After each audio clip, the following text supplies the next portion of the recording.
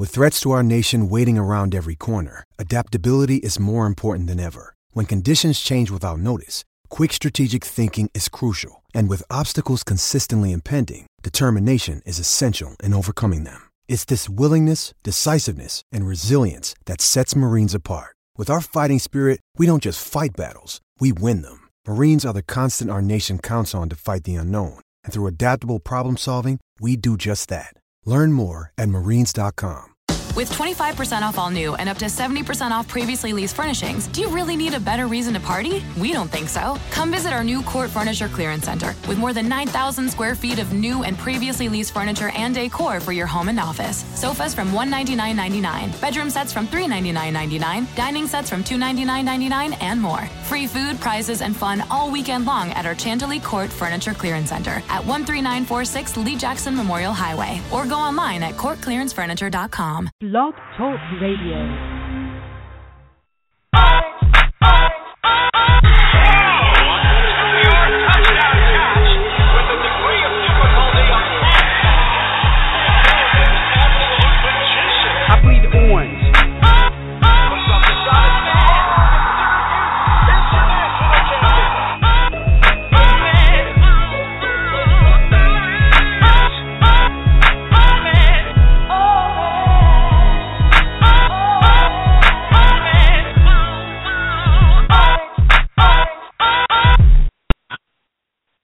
Hey everyone, welcome to another episode of Troy Nunes is an Absolute Podcast. I'm your host, as always, John Casillo, and with me today is Dan Lyons. Hello everyone. Before we jump in, just our typical read for our sponsor, Audible.com. As you all know, Audible.com is a leading provider of spoken audio entertainment and information, and you can listen to audiobooks whenever and wherever you want by using Audible.com and get a free book when you sign up for a 30-day trial at audiblepodcast.com/newsmagician. So this is our second podcast this week, but I know the first with you, Dan. So I guess we'll jump in. How scared are you?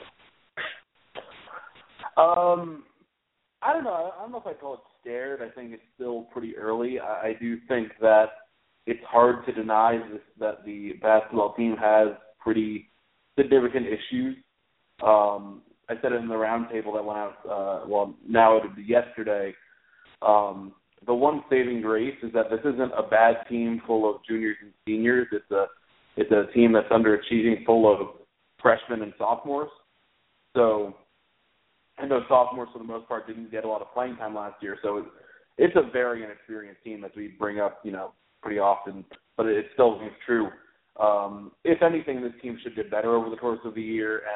And the shooting has been so bad that it's almost like, when you see a team that's shooting like 50% from three for a couple games, you feel like they're bound to have an off day.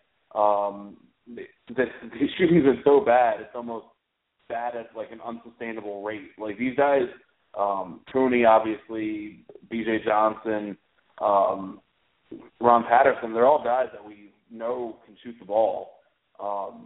Maybe not, they're not proven shooters at the college level, at least those last two, but they're both guys that had a reputation for being able to knock down shots.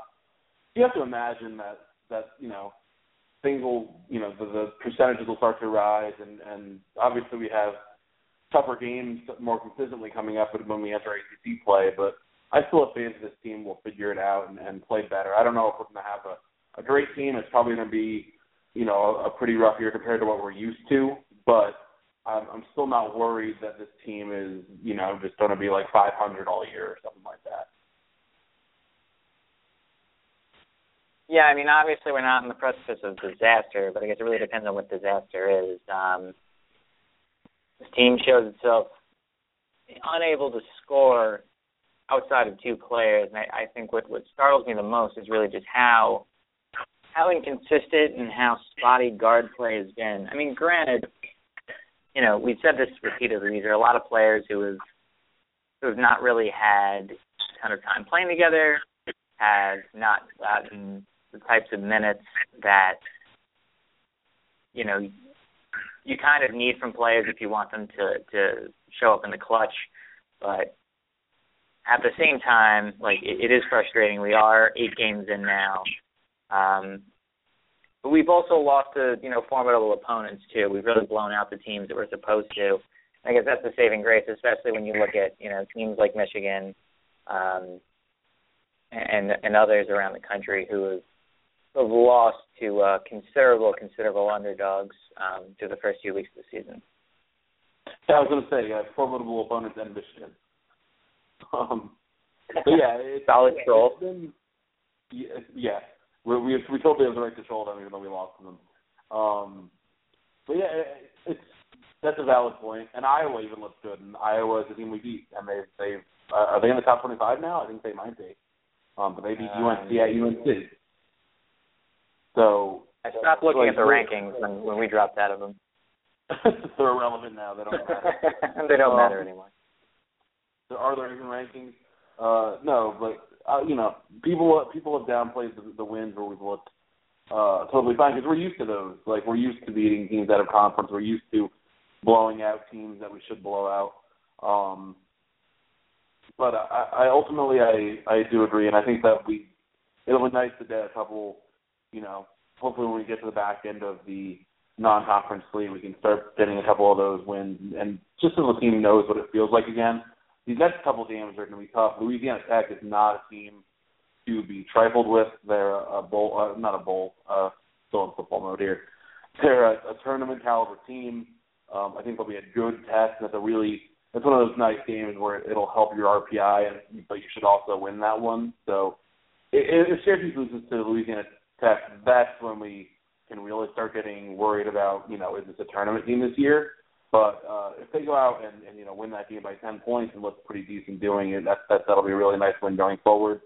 And then Villanova, that's now a game that most of us, I think, are marking in the loss column. But if they can go out and get a win in Nova, that really changes the whole perspective on the team, I think, because Nova is a legit top 10-ish team. Yeah, I think a Nova win really does change things no matter what happens the rest of the way through non-conference play. But you know what Louisiana Tech really presents us with?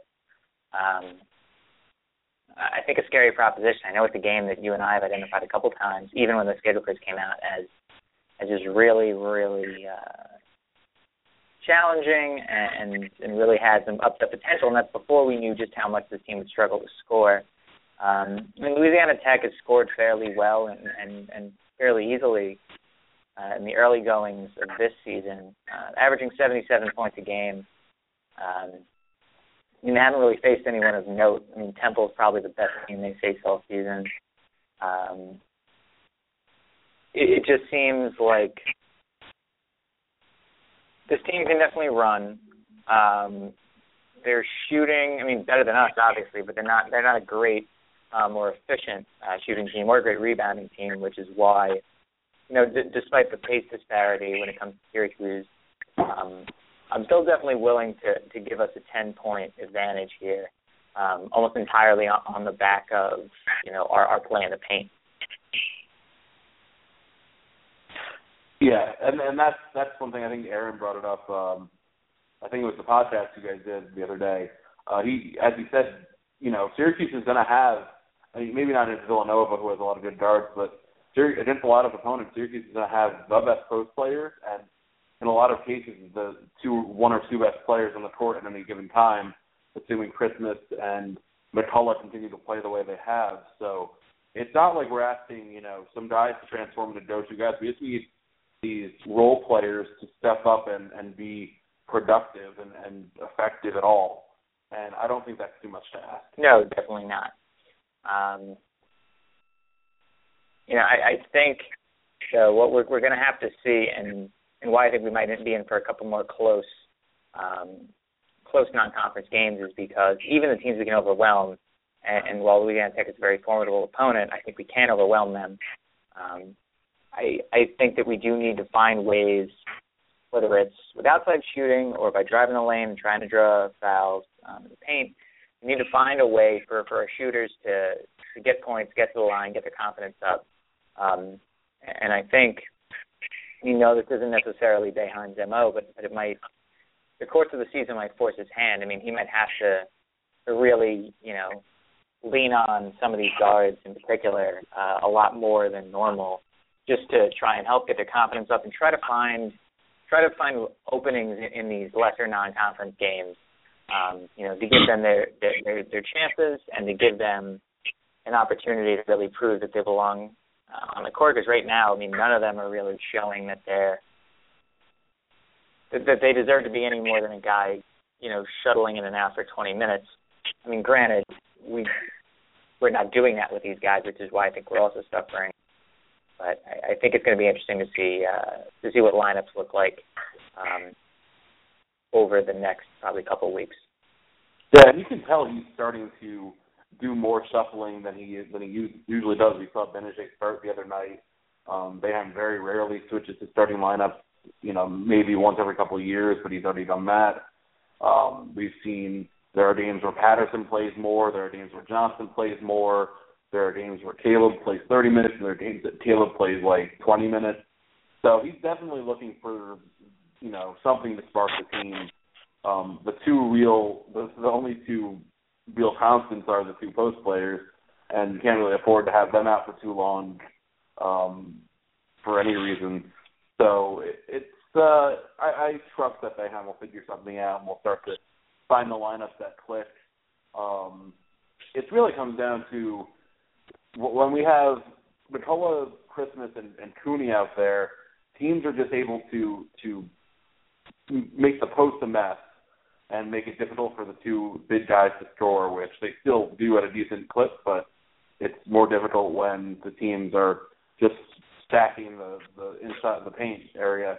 And then they just face start Cooney, who is he's inconsistent and whatnot, but you can't leave him open, because he can always hit 4 threes in a couple minutes on you. So if the other two guys in the court can't do anything offensively and the paint is crowded and Joseph's not hitting any outside shots or mid-range jumpers, which he's supposed to be pretty good at, and then Johnson or Patterson or Benedict isn't knocking down shots, you can't really play 3-on-5 on offense or 2-on-5 even and have, just hope that Christmas or McCullough can throw it off the backboard and get lucky. So we need those guards to step up. That's, it's a pretty obvious answer for everything, but really what the issue is right now. Yeah, I think that all kind of nails the head on the head. It's the nail on the head. Excuse me. The other thing we kind of talked about, I know we've discussed it internally. It seems like it's definitely been on the lips of commenters. Is the defense? We saw it in the first game, kind of start the season. It just seems like transition is not their strong suit. To be honest, in those closing minutes of the St. John's game, it just seemed like defensively this team's lost a step in comparison to the last few iterations. Do you feel like that's an even bigger concern compared to shooting woes? Do you think that it's something that's just going to develop over the course of the season? I do think that effective anyway that this team has some great defenders, and I think some very great high risk, high reward guys. I mean, Cooney kind of thrives in that role, but I think without some real strength in that back line. I mean, Christmas is great, but he's not really that elite rim defender, and I think McCullough still has some room to grow as well. I think Cooney might have to lay off the little more risky plays, unfortunately, for the time being, at least until everyone else in that defense really comes into form, and then in that case, you have the rest of a very solid zone to back you up. Yeah, it's an interesting balance they're trying to strike because this is a team that does get out and run more than last year's team with mixed results. But when a team struggles to shoot, you want them to get out in the open court and get easy transition baskets. But at the same time, the defense isn't quite as experienced or quite as effective as it always has been, and some of that's just it's early in the year.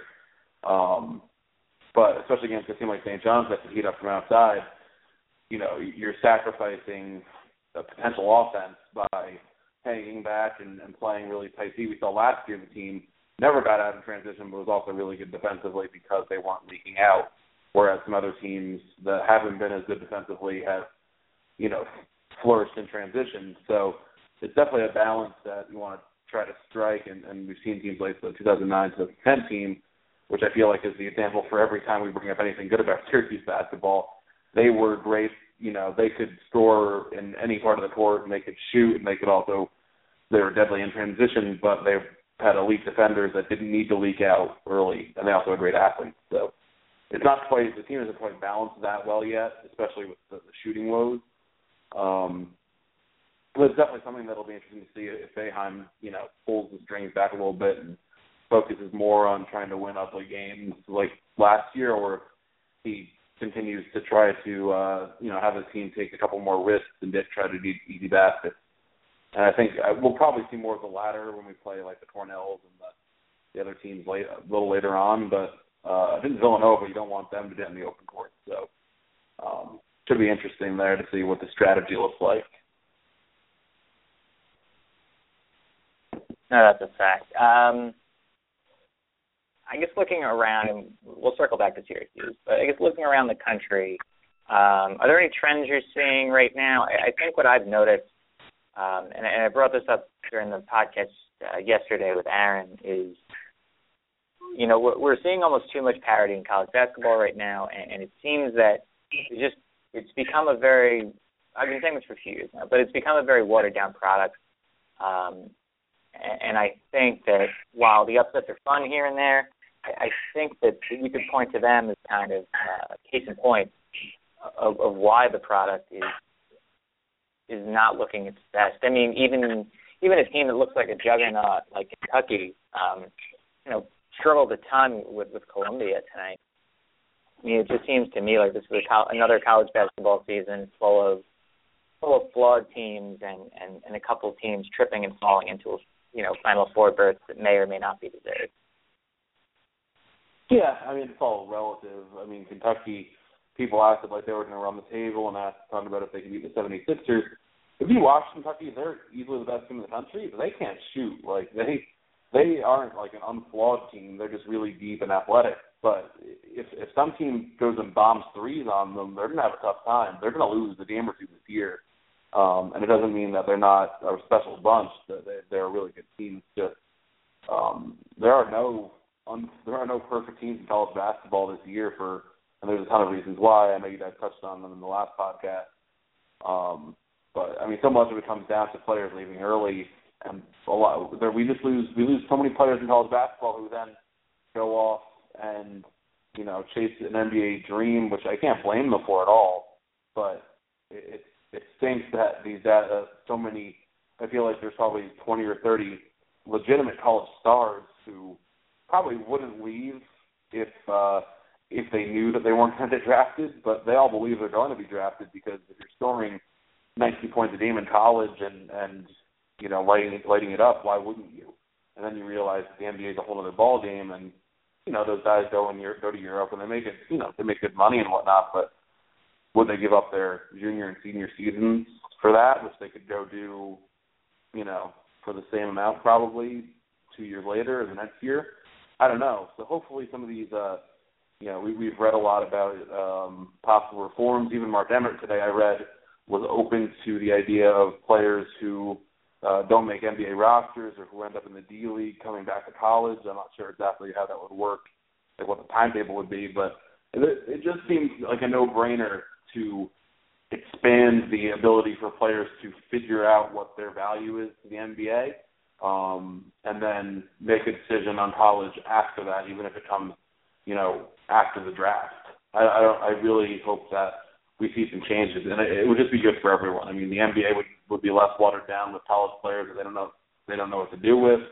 The college game would retain a lot of guys who are, not NBA material but are still really good players at this level, and it just seems like everyone would benefit in that part, and that if we do just some reform. And I know Boeheim talked about it too on his radio show last week, and he had some interesting ideas. So hopefully we see stuff like that going forward, because it really is, the product's not as good as it was even just a couple of years ago because so many people are leaving early.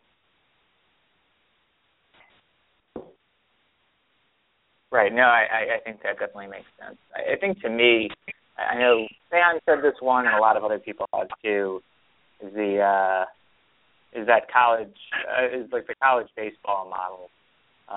That's sort of either declare after high school or declare after 3 years. And I think what that to me does is it really puts an emphasis on the college game. I think it really helps the product both in the D-League and elsewhere. I think in general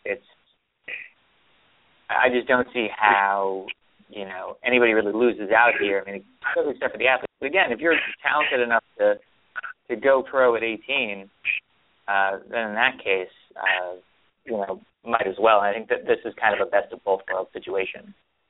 Yeah, it can't be what it is now. What it is now is pretty much the worst possible thing. Like because even before, I feel like before players were coming out of high school, or when they were coming out of high school, we didn't have as many one and dones in college. Like people who were going to college were kind of in it for maybe not the long haul. They weren't all staying 4 years, but the ones who thought they could make the NBA right away went, and college, it was the rest who, aside from the occasional Carmelo Anthony, who, we all know the stories about how he wanted to stay and whatnot. He ended up blowing up, but the vast majority ended up staying for 3 or 4 years. So it just needs to be, something needs to change, and almost any idea that's floated out there would be an improvement, I think. I think that's dead on. Because you know what? I mean, the rule was made, and the rule was rightfully made to prevent the kind of rash of, I know the year Kwame Brown was selected first overall, there was what? It was 17 or 18 high school kids selected. I'm pretty sure no more than 2 of them ever really did much in the NBA. I think it was kind of an overreaction rule to a phenomena over a 5 to 7 year stretch. When I think a much a long game kind of course correction would have done them wonders if we look at things a few years down the road. I mean, you look at a guy like Emmanuel Mudiay, who was going to head to SMU, ended up heading to China, and now he could end up being cut due to injury. It's silly, and there should be locking different paths to getting the most talented players in the country and in the world on the court somehow in some way. Yeah, I mean, I wouldn't even be opposed to something. I know it's probably impossible because the NCAA is still so behind what it needs to be. But, if a player gets drafted in the first round out of high school and the NBA team wants him to gain experience rather than going to the D-League, let him commit to a school as well. And if they're not ready to have him, say, hey, you can go play for Coach K or Boeheim or Bill Self, and then we'll evaluate you at the end of the year, but you're still under our we still own the rights, and maybe set up some kind of deferred payment or something. I don't know. There are just so many other options, and right now it's just the players have such little recourse for figuring out the right thing to do. And so many of them would rather gamble on themselves than wait and see, and I can't really blame them because putting off a year of payment, even if it ends up being payment from Europe or for so many of these kids, even a D-League check is better than the alternative, even if it's not much to speak of. So I can't blame the players at all, but I do wish that there was a better system for them figuring out where they stand in relative to the NBA game, which I think a lot of them probably underestimate what a jump it is, and I can see why they would. Exactly. Just why don't we move on to a little halftime over here. Before we jump in, just wanted to give another shout-out to sponsor, Audible.com. Troy Newton's An Absolute Podcast is happy to be sponsored by Audible. They're a leading provider of spoken digital audio entertainment and info, and they have 150,000 titles to choose from, which you can listen to on any device that you may own. Even if you have a Zune player from back in the day, I'm sure you would be able to find your books there. Maybe. Just assuming, really. If you want to sign up at our URL, audiblepodcast.com/newsmagician, you can get yourself a free audiobook and a 1-month free trial of the service. A couple of books I found for the occasion here. Louisiana Tech is our upcoming opponent. Number 1, Karl Malone, The Remarkable Story of One of Basketball's Greatest Power Forwards. Karl Malone went to Louisiana Tech. He's from Louisiana. So it's interesting that he ended up on the Jazz of all teams. The original home of the Jazz, as most know, was New Orleans, in Louisiana. Fun little circle there. The other one that I found here is a fiction novel, Louisiana Fever, where people in Louisiana end up having an Ebola-like virus that ends up being a pandemic that sweeps the city. So, Are you telling me that the origins of the nickname Jazz wasn't from the amazing jazz scene of Salt Lake City? No, I mean the illustrious Mormon jazz scene should not be underplayed. But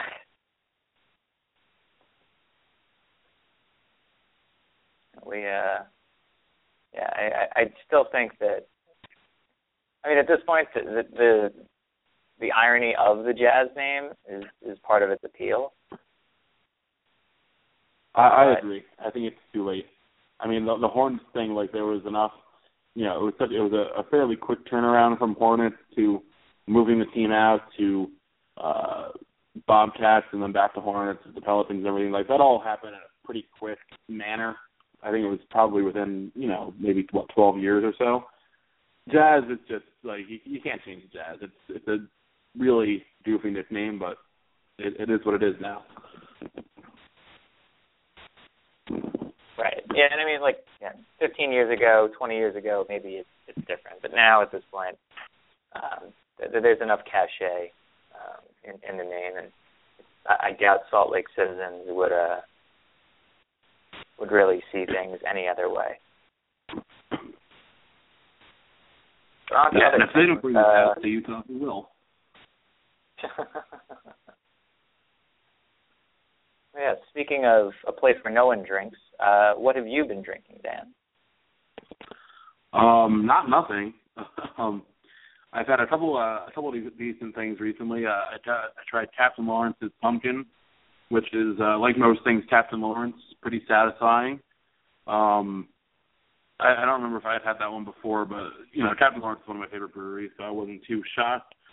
I had one of my I'd call it one of my standbys in terms of things you can get pretty easily.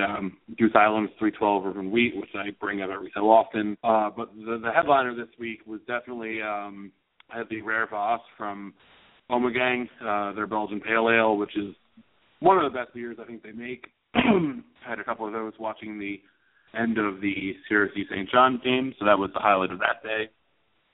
But yeah, Ommegang obviously makes so many fantastic things, but the Rare Voss is definitely up there for them. Nice. Yes, for me, I know I mentioned these on the podcast, well, some of them on the podcast yesterday, but at the same time, you know what, it's not the worst thing to mention. Again, I'll mention in the comments since we kind of didn't really jump into beer talk in the comments as we usually do. Had myself a 3 Floyd Zombie Dutch yesterday, one of the finest pale ales around. Highly recommend people finding that. If you can, you pretty much have to be in the general Indiana, northern Kentucky, Chicago area if you want to have a shot at any of it. Would also recommend Monsters Park by Modern Times. It's a great imperial stout for those who are around here. Some Seven Swans of Swimming. It's a quad from the brewery. It doesn't have that really kind of sharpness, though, that I've seen from other quads. It just has a really smooth, kind of raisiny finish. And then from St. Archer, also a California brew, Girl Skateboard. It's a hoppy Pilsner. It's actually a very good hoppy Pilsner. I'd say it's kind of in the same boat as a Pivo Pils from Firestone, or even a Prima Pils from Victory. For those on the East Coast that they're probably familiar with the latter. And I also had Ninja versus Unicorn. It's a really good double IPA from Pipeworks in Chicago. I think that's most of what I've been drinking. Very nice. I definitely haven't heard of Ninja versus Unicorn, but I kind of want to. Yeah, you should definitely really find a way to get some, because honestly,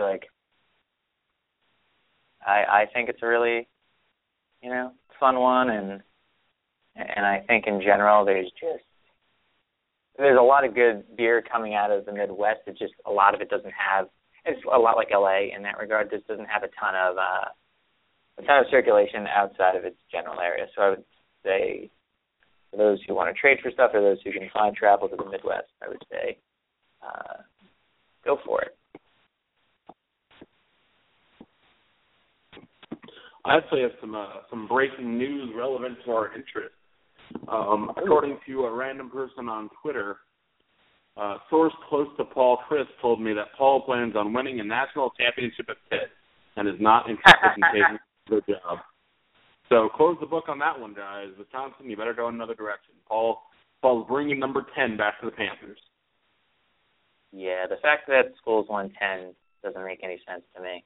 But yeah, they can do that all they want, but they're not gonna win a national championship anytime soon. And I also don't know if Paul Chryst will be their coach anytime soon either. Yeah, I mean, if that's really Paul Chryst kind of, life goal, then great.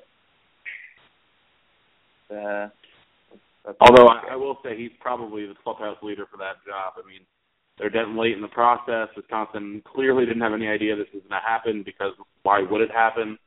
We're obviously, if you haven't heard the story from Wednesday night, Coach Anderson at Wisconsin took the job at Oregon State because college football makes no sense ever. Also true. Yeah, I don't really I know you and I talked about it. I don't necessarily understand that one. But no, I would argue. I personally argue that Oregon State is one of the two worst jobs in the Pac-12, and even if the Big Ten isn't the Pac-12 at this point, Wisconsin's still like a top 4 or 5 job in that conference. So yeah, I guess he really didn't like the Midwest. Yeah, it seemed like from everything I saw that family was a big deal. So that kind of makes sense. Because you know what, if you're in the day, a lot of these coaches, they have wives, they have kids. And if your kids really are unhappy in the Midwest and really would rather be closer to home, at the end of the day, I'm not sure how much closer.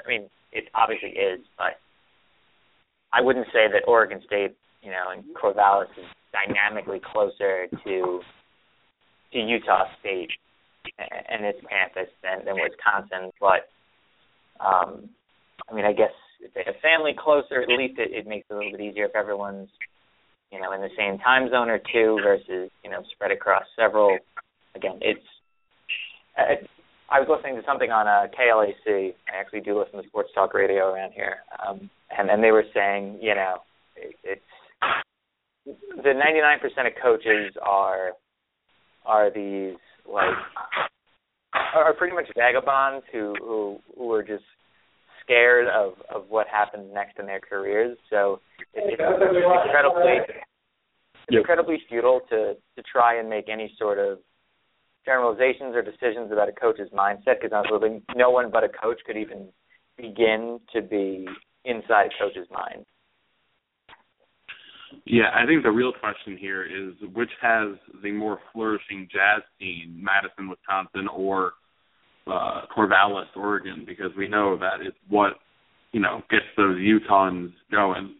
So I guess Corvallis probably has a slightly, a better scene for that. Right. We shall see. Corvallis is, for the most part, seem like they actually have a lot of staying power with coaches. I mean, even a guy like Dennis Erickson, like, it wasn't easy to show him the door despite overall it wasn't a great tenure. Riley came around for 2 different stints and kind of saw the writing on the wall, and to be honest, did Oregon State a huge favor. Saw the writing on the wall, knew that he wasn't going to last more than another season with a lot of role players gone next year. So he kind of, allowed them to get a jump on it this year. I'm sure more will come out about how Gary Anderson ended up in Corvallis, but you have to think Riley really did them a favor, almost in a similar way to what Chris Peterson did. Definitely more talent in Boise, but a similar situation to what Chris Peterson did for Boise State on the way out to Washington. Yeah, it's also, Riley also had that, wild contract thing where, what was it, that every time he had a winning record, he got a year extension added to the end of his contract or something. So he was basically never going to leave unless he just stopped winning completely. So, and like you said, these guys stuck around for a while there. So maybe it's just the fact that there are realistic expectations at Oregon State compared to a place like, I don't know, Wisconsin seems to keep, they haven't really fired anyone recently, but maybe the pressure in the Big Ten was harder for him to deal with than what he will face at Oregon State. That's definitely true. Where do we want to go from here? Still plenty of time. So, you and I can always divert into football for literally hours on end if called upon. But we obviously don't have to. You know what? While we're here on football, why don't we dive into this playoff thing? I had my thoughts that I put up on the site on Sunday, and I realized you and I never really spoke much about it. Yeah, we can do that. It's probably better than talking about Syracuse shooting 21% from 3. So let's do it. Yeah, so I guess starting, do you think that the committee made the right decision, moving away from, we'll get to the issues with their rankings the week before the final rankings, but just solely on, did they pick the 4 best teams, yes or no? Yeah, if you're going by the theory that they throw the rankings out every week and restart them, I really didn't have a major issue with them. I thought you could have argued any of those 3 teams, which in my mind means, hey, let's move to 6 teams sooner than later. But it was also one of those weird years. I went back and looked, and as far back as I went, which was 2008 or so, we haven't had a year where every major conference had a champion with no more than 1 loss. So this was it was unfortunate for the committee that this was the year where everyone was good, or everyone was pretty even atop the conferences, and we had 6 teams that were all, very legitimate candidates. Where, maybe next year there's a more normal situation where you're debating 2-loss teams, and there's no head-to-head issue between Baylor and TCU, and there's no crazy development with Ohio State where they overcame so much stuff early in the season to become a really good team. But anyway, on its face, Ohio State won a championship game by 59 points against a team that was ranked, 13th, that had a really good defense all year. It's hard to argue against that. I think Baylor and TCU, both are great teams, and they both could have made it, and I wouldn't really have had a major argument or a major, I wouldn't have been totally displeased with any of those 3 making it in, so it's hard for me to get too upset about it, although I was rooting for TCU just for the underdog story of it. Yeah, I was rooting for TCU as well, and I felt in general, if I had to choose between Ohio State and TCU and Baylor, I was going with TCU, just because while TCU did lose to Baylor, I think TCU's overall body of work just seemed better, more fundamentally sound. If you're looking at the thing that the end of the day, the non-conference strength of schedule really wasn't a big impact to those three teams. So I think you just kind of have to look at, okay, you all lost one game. What was the quality of that loss? Baylor lost by 14 to a 7-5 West Virginia team. Yes, a very good 7-5 West Virginia team, but still 7-5. TCU lost on the road in the final seconds to Baylor by 3. And then Ohio State loses by 14 to a Virginia Tech team that, while may have been good then, was not good at all by the end of the season. It's very hard to see how that team, that third one, Ohio State, comes out ahead of the other two, given everything. I think that, like Spencer Hall brought this up and said, you have people that have always kind of functioned in a groupthink environment and continually are pushed towards safe, consensus-building choices. And when you're left with, two tough choices, Baylor and TCU, and 4 very easy ones, you're going to go with the 4 very easy ones and move on. I think that recency bias, that thing that they continually said was not a factor, was indeed a factor. Come the end. And I just think overall, while they ultimately gave us 4 very good teams, and I think probably 4 of the 5 or 6 best teams, I think you're going to see some changes to the process. Most notably, I doubt you're going to see seeded rankings coming out week to week. I think they might just kind of lump sum it in alphabetical order and go, all right, here they are. Like, you guys kind of quibble about it amongst yourselves, because to be honest, it might actually result in a more successful and exciting lead-up, because no one will know the order. Everyone will just know the teams in contention, and it allows for a lot more, talking head and blogger fodder to decipher really who's on top. I don't know. I think we will see the rankings as they were this year. I think they did well for ESPN, and it allowed from week to week. They said today, like, someone just came out, and I forget who it was, just said, it tells the fans in contention who they need to root against and who they need to root for. There's really direct comparisons, from week to week between, Auburn fans having rooted against Mississippi State and all this, however it worked out from week to week. But so I would be surprised if they downplayed the week-to-week rankings or made them, less controversial. I don't think that sells. As for Ohio State, I have trouble reconciling the recency bias thing, which I agree they're, beating Wisconsin in a conference championship doesn't mean that that's what that team is every week. But at the same time, I don't think that Ohio State should be penalized for getting better during the season, which, obviously the Virginia Tech loss is the worst that any of those 3 teams has. But Virginia Tech seemed to be a different team early in the year. Maybe they weren't. But Ohio State was definitely a different team earlier in the year. So I have trouble just automatically throwing out Ohio State because of what they did on September 7th, when clearly by December 7th, they were, a fairly elite team that had blown the doors off of almost everyone. And even the hiccups that Ohio State had, the Indiana game, even part of the Michigan game, were far less so than the ones that Baylor had against West Virginia, or Baylor had against Texas Tech, or even TCU had against Kansas.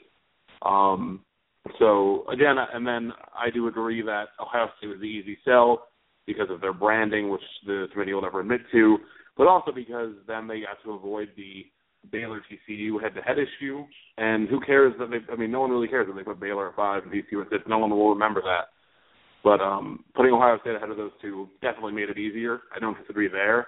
I just don't think they were a demonstrably worse team than the other two. But again, it's fine to argue all 3. I totally see where Baylor fans are upset and TCU fans are upset, and I see where Ohio State fans would have been upset if they had not left out. The galling part to me is that Ohio State fans, and both those I know and those on social media, after blowing out Wisconsin, they all felt like they were in. And to me, that's what I couldn't understand. And almost all of it was predicated on we just literally ransacked a very good Wisconsin team. We shut down the nation's best runner in Melvin Gordon, and we're the Ohio State University. We're pretty much the three talking points that they were able to lean on. And to me, it was surprising. But as soon as all that started to develop and you started seeing who was where, and people joked about it, but who was where for the announcement in terms of ESPN's reporters, how when the coaches poll came out and included Ohio State at 4, it just seemed like things were going to go that way, and it did. Folks have said this too. If it wasn't TCU and Baylor, if it was instead Texas and Oklahoma, I think you have a different story, and it's unfortunate. It's tough to say what went on behind closed doors and what went on in that room, but you have to wonder, at least a little bit, if they should, be forced to kind of evaluate these teams anonymously without names, but without advanced metrics and without too many numbers attached to them. It's very hard to look at these teams and not at least have an idea of who they may be. I feel for the kids at TCU and Baylor. But at the same time, you can only feel so bad. I think that Bob Bowlesby is kind of to blame a little bit here. Not completely. I think there's a lot of blame to go around, but Bowlesby is one who you can definitely blame for someone who, played up one true champion and then proceeded to submit 2 true champions. There's just not a lot you can say to him, and Art Briles called him out, and others have too, that if you're going to submit co-champions and everyone else has won, you're sending mixed messages to a committee that you're trying to hedge your bets. Yeah, I don't know how much of an impact that had, because the committee knows, you can see through, the Big 12, just happened to name Baylor the champion. People know Baylor beat TCU. So I don't know if that was a clinching point or whatever. I understand the away conference championship, but I still think having that game is more impactful than just a conference identifying a champion.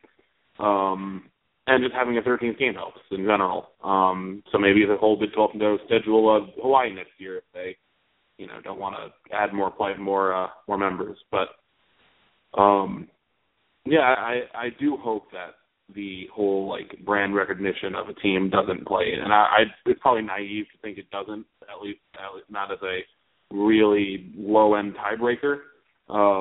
But that would be a problem.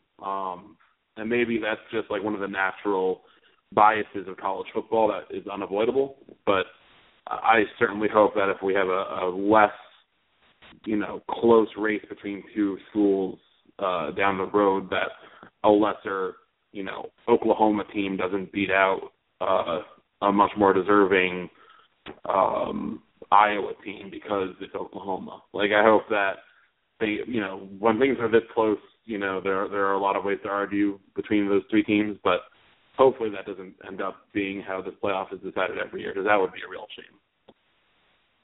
Right, and I think, while we all hate the tournament committees in basketball, at the end of the day, they do have numbers at their disposal, even if they're flawed. They do kind of have to rationalize these things, and there is set criteria. At the end of the day, they're also deciding it's 68 teams and not just 4.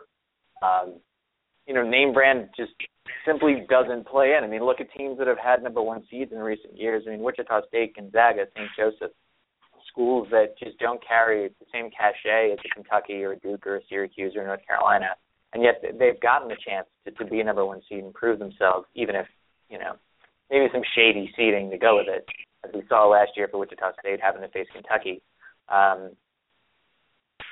I just think that, this seems far too similar to the BCS, which focused a lot on brand names, a lot on television, and a lot on what was going to draw the most.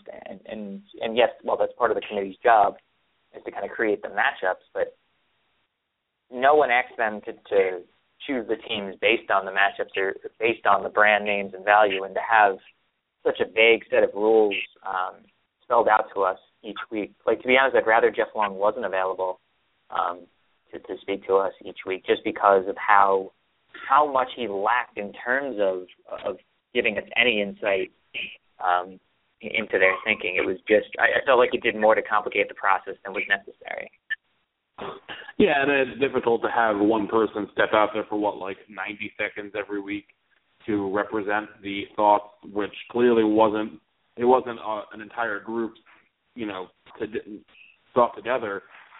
He was trying to represent the, general feelings of a 12-person panel, which is probably an impossible situation for him. At the end of the day, he could have just said, hey, we had a bunch of people who like these three schools, and the Ohio State people just outnumbered the rest. But he can't just say that, because then it makes it seem like, then people start pounding their fists and saying, well, there's all these Big Ten people on the committee, and obviously there are people with more connections to Ohio State than TCU just in general. So I think, he probably didn't do the best job in explaining things, but it's also a really thankless position he was put in, and he pretty much admitted that. I think today someone asked him during that panel they were having of what his advice to the next chair would be, and he said, don't do it. So clearly this wasn't the easiest thing in the world for him to do either. I don't think anything that was done maliciously. I think it was more just a really difficult situation, especially for the first year of the system.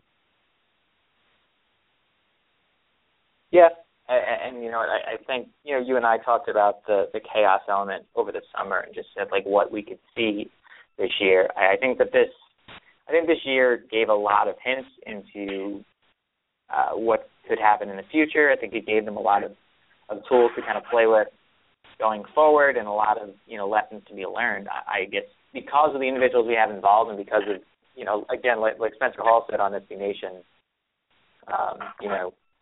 this group think and the types of personalities that we're employing in these positions. At the end of the day, I'm curious how much and how many lessons that they're actually going to take from all of this, and how much of this they're going to take to heart. I think that they all believe in their hearts that they made the right decision. I don't think they made the wrong decision necessarily, but again, it gets confusing when you think about what's actually going to change, what actually needs to change, and what are fans finally going to be happy with? Because I'm not sure we know. And maybe just the fact that it became such an odorous thing for them to do, that they just decide, hey, let's bump this up to 6, take 5 conference champions, now we can argue over 1 slot, or bump it up to 8 and take the 5 conference champions and argue about 3 at-larges, and that becomes a lot easier than literally taking 4 at-larges and having to make them perfect.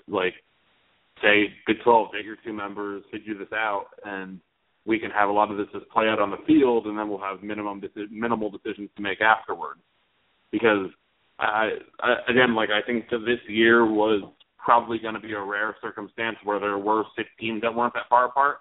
For most years, I think there'll be a lot more separation, at least after the top 2 or 3. I think hopefully this year it becomes the doomsday scenario really early, so that we can start moving on even a better system. But I still really prefer this to the BCS. I still think it's a huge upgrade over that, if only because there are 4 teams. Agreed. Before we wrap up, I just wanted to grab some quick news. I just threw it up on Slack for those listening as our little internal chat. There are some murmurs that Mitch Kimball may be leaving. Not that we're really surprised, but just as a FYI. Wouldn't shock me. I mean, there must be a reason why Syracuse all of a sudden started recruiting a bunch of 2016, 2017 quarterbacks recently. So, I don't know. We'll see what happens. If he does, then all the power to him. If he doesn't, then hopefully he enjoys his time at Syracuse and can battle for a starting job. But, I don't cast aspersions on people leaving the program because, I think it's probably a positive that more players are transferring and getting themselves into better situations now than they did before. Agreed. And I know we said the same thing, like when John Kinder left, and when Kinder left, there were even less quarterbacks. Now there's so many quarterbacks, so many guys continually, getting offered. We just have a lot of, unfortunately, we're not sure who is the answer at the position, but, we definitely have a lot of talent at the quarterback spot, and we just, I guess, need to decide, who's really best. If Kimball can find better pieces elsewhere, then, absolutely. I think that he really needs to find the best spot for him. I wish him the best, and I wasn't necessarily enamored with what I saw from him this year. That's not a knock on him overall, just a knock in comparison to the other guys who we could have and can start at quarterback. I guess we'll see. I wouldn't doubt it if he leaves. It frees up some room. It frees up some room both on the quarterback depth chart and I think roster-wise too, for us to maybe go after some other options if there were other holes we needed to fill. So, just another day in Syracuse football, I suppose. Yeah, and it could point even in the direction of, I know Lester said that his having a running quarterback actually makes his system better. I believe that was the argument he had when asked about it, but it seems like his is more based on, you could do it with a pocket thrower where McDonald really couldn't.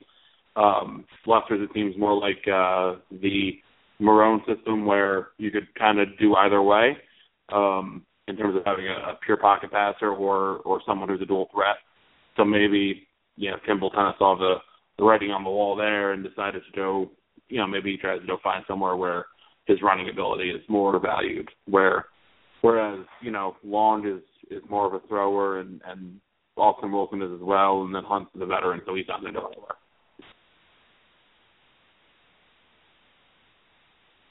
Absolutely agree. So I guess on that, we kind of wrap it up. I know we kind of bounced around a lot, but I feel like given the state of Syracuse basketball, I think we kind of covered off on everything, and I think that, the playoffs are always something fun to chat about. Glad we got a few minutes to do that. Yeah, and if people didn't want to hear that, then they could easily skip over that section of the podcast. But I'm sure everyone will enjoy our hot playoff takes. Could not agree more. On that note, Dan, thanks as always for joining. Appreciate it. Oh, thanks for having me. Of course. So for Troy Nunes is an absolute podcast. That was Dan. I'm John. You can review and rate us on Blog Talk Radio and over on iTunes. It really does help, so we'd appreciate it. And be sure to go check out audiblepodcast.com/newsmagician. That also helps us out. So, tons of things you can do to help us. I hope that we're helping you by filling your eardrums with Syracuse talk and other related matters for around an hour each week. And, thanks for tuning in, and go Orange. Go Orange.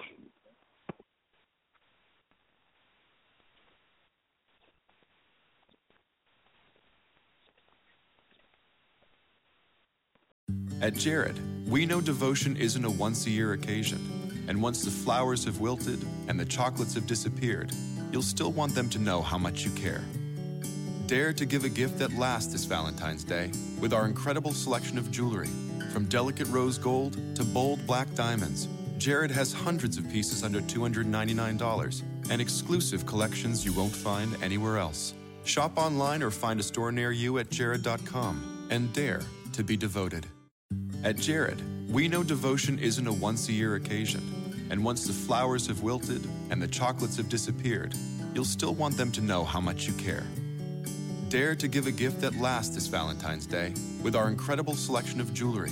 From delicate rose gold to bold black diamonds, Jared has hundreds of pieces under $299 and exclusive collections you won't find anywhere else. Shop online or find a store near you at jared.com and dare to be devoted.